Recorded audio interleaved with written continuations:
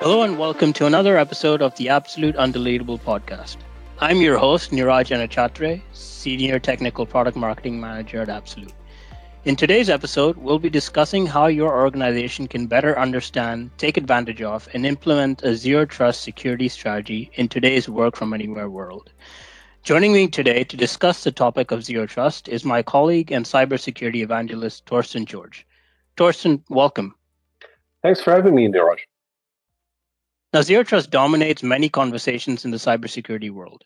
However, the term is rarely fully understood. Thus, it might make sense for you, Torsten, to quickly talk a bit about what zero trust stands for and why is it so highly needed in today's world. Yeah, definitely. I'm glad to share some details on how zero trust came about and really address some of the common misconceptions that exist out there.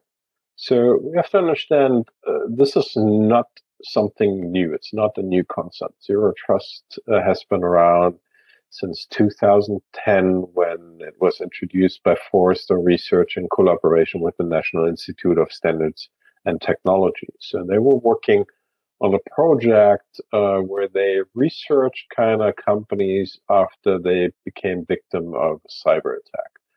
And then Forrester analyst John Kinderdag really concluded, based on the research that they conducted, that inherent trust assumption in traditional security models leave organizations vulnerable to external and internal attacks. And when we look back at that age, we were all thinking about, hey, we can build up this border, this perimeter defense, and everybody that's outside of our corporate walls is the enemy, and anybody inside our walls is a trusted individual. But obviously, things have changed, and also the approach has changed, and so zero trust is really a security concept centered on the belief that organizations should not inherently trust entities inside or outside its parameters, and really instead should verify all requests to connect to its systems before granting access. And the original concept of zero trust was very data centric, network centric from its approach, and really recommended microsegmentation to enforce more granular rules and ultimately limit lateral movements by attackers. Obviously, since its inception, the concept of zero trust and its benefits have evolved significantly. And nowadays, zero trust is being used by many organizations to drive strategic security initiatives and enable business decision makers and IT leaders to really implement pragmatic prevention, detection, and response measures. Understood. So as you mentioned, the environment has changed quite dramatically since the zero trust concept was introduced first, especially when it comes to the new work from anywhere era. How did the zero trust model account for these changes? Very good question. I mean, the biggest evolution of the zero trust model was really documented in a 2019 Forrester research report that they titled Zero Trust Extended Ecosystem. And that extended the original view beyond its network focus to really also encompass today's ever expanding attack surface, which now includes elements like not just networks where you segment and isolate and control the network, but also the data. How do I secure and manage data? How do I categorize and develop data classification schemas and encrypt data that's both at rest and in transit? But then also with the advent of cloud adoption, we have seen now workloads that require protection. So here you want to apply zero trust controls to the entire application stack, covering the app layer through hypervisor or self-contained components of processing, be it containers or virtual machines. Another big component, which kind of has replaced the pen that we use to write on paper, are devices. So how do I isolate, secure, and always control every device on the network? And then most importantly, it's about people. Some people call it identities. So how do I limit and strictly enforce the access of users and secure those users? And so applying security controls to each of these elements really provides a roadmap to zero trust. Got it. Understood. Now, based on what you shared with us, there seems to be many starting points on the path to zero trust. What one driving principle would you say, or do you recommend to our audience to determine the priority of implementation? Well, I try to keep it simple. And in that context, I would say think like an attacker. So the tactics, the techniques, and the procedures, which is often called TTPs, that really cyber adversary leverages should really drive your priorities. So let's take an example. The easiest way for cyber attackers to gain access to sensitive data is by compromising a user's identity. In fact, 80% of security breaches involved privileged credentials, according to Forrester Research. And furthermore, post-mortem analysis has repeatedly found that compromised credentials are subsequently used to establish a beachhead on end-user endpoints, be it desktops, laptops, or mobile devices. And they typically serve as the main point of access to an enterprise network. So it's not surprising that a recent Ponemon Institute survey revealed that 68% of organizations suffered a successful endpoint attack within the last 12 months.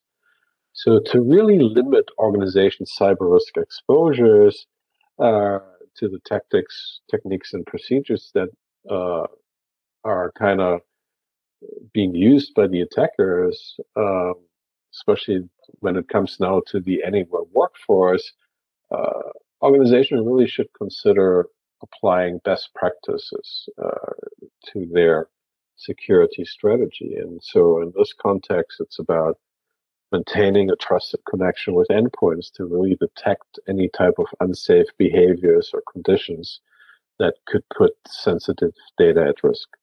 And this should really include maintaining granular visibility and control over the endpoint hardware, the operating system, the applications that reside on that endpoint, as well as the data that's gathered on the device. And then obviously you want to make the device resilient, meaning you should implement self-healing capabilities for the device, its mission-critical security controls, and the productivity applications.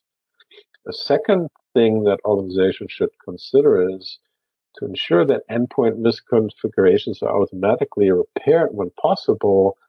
They should not simply assume that their security controls and all the management tools that they might use are always functioning as intended.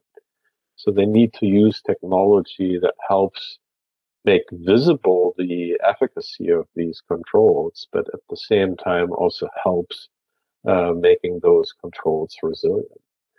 And then when we talk endpoint is just one point, correct? I wouldn't be able to do anything with the endpoint if I wouldn't connect to a network.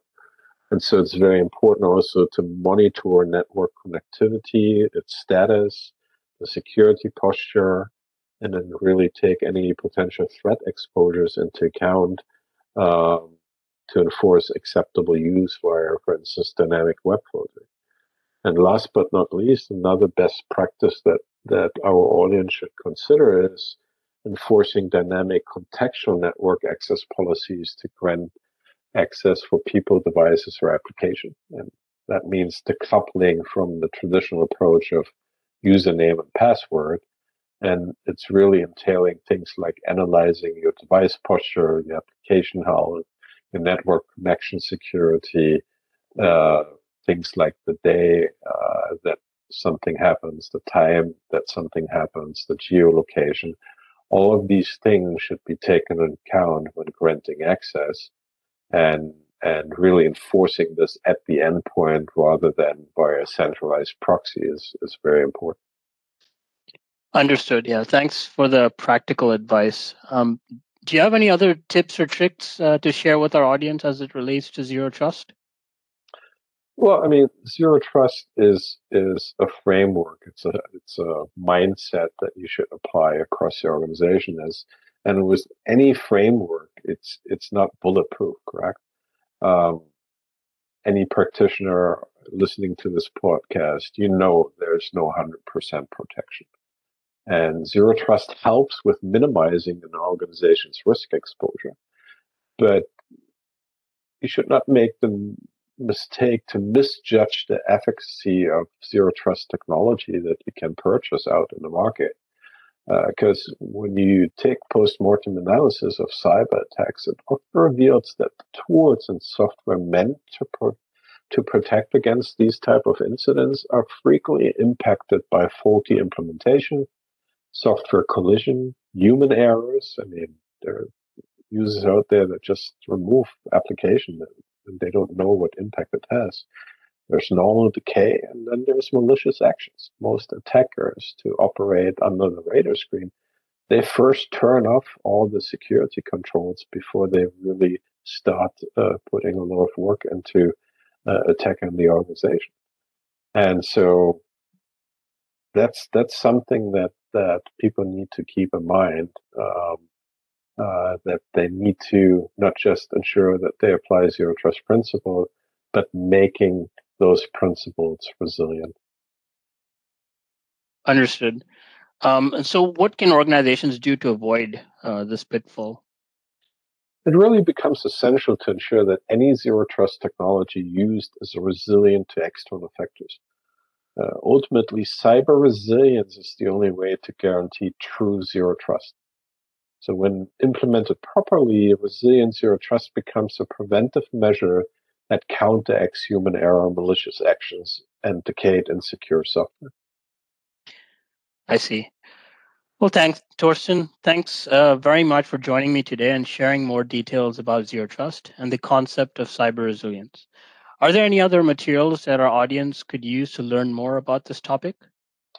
I think it's perfect timing. We just released a mini white paper that is titled The Value of Zero Trust in a Work from Anywhere World. And it really captures all the points that we covered in today's podcast and provides insights into the current state of endpoints and network access, which can really help our audience to find support to drive their resilient zero trust strategy internally. So the white paper is available in the research section of our website and is freely accessible. Got it. Well, thanks again, Torsten, and a big thank you to our audience for listening to this installment of the Absolute Undeletable podcast. I hope you enjoyed the information we shared, and I'm looking forward to connecting with you in the near future. All the best.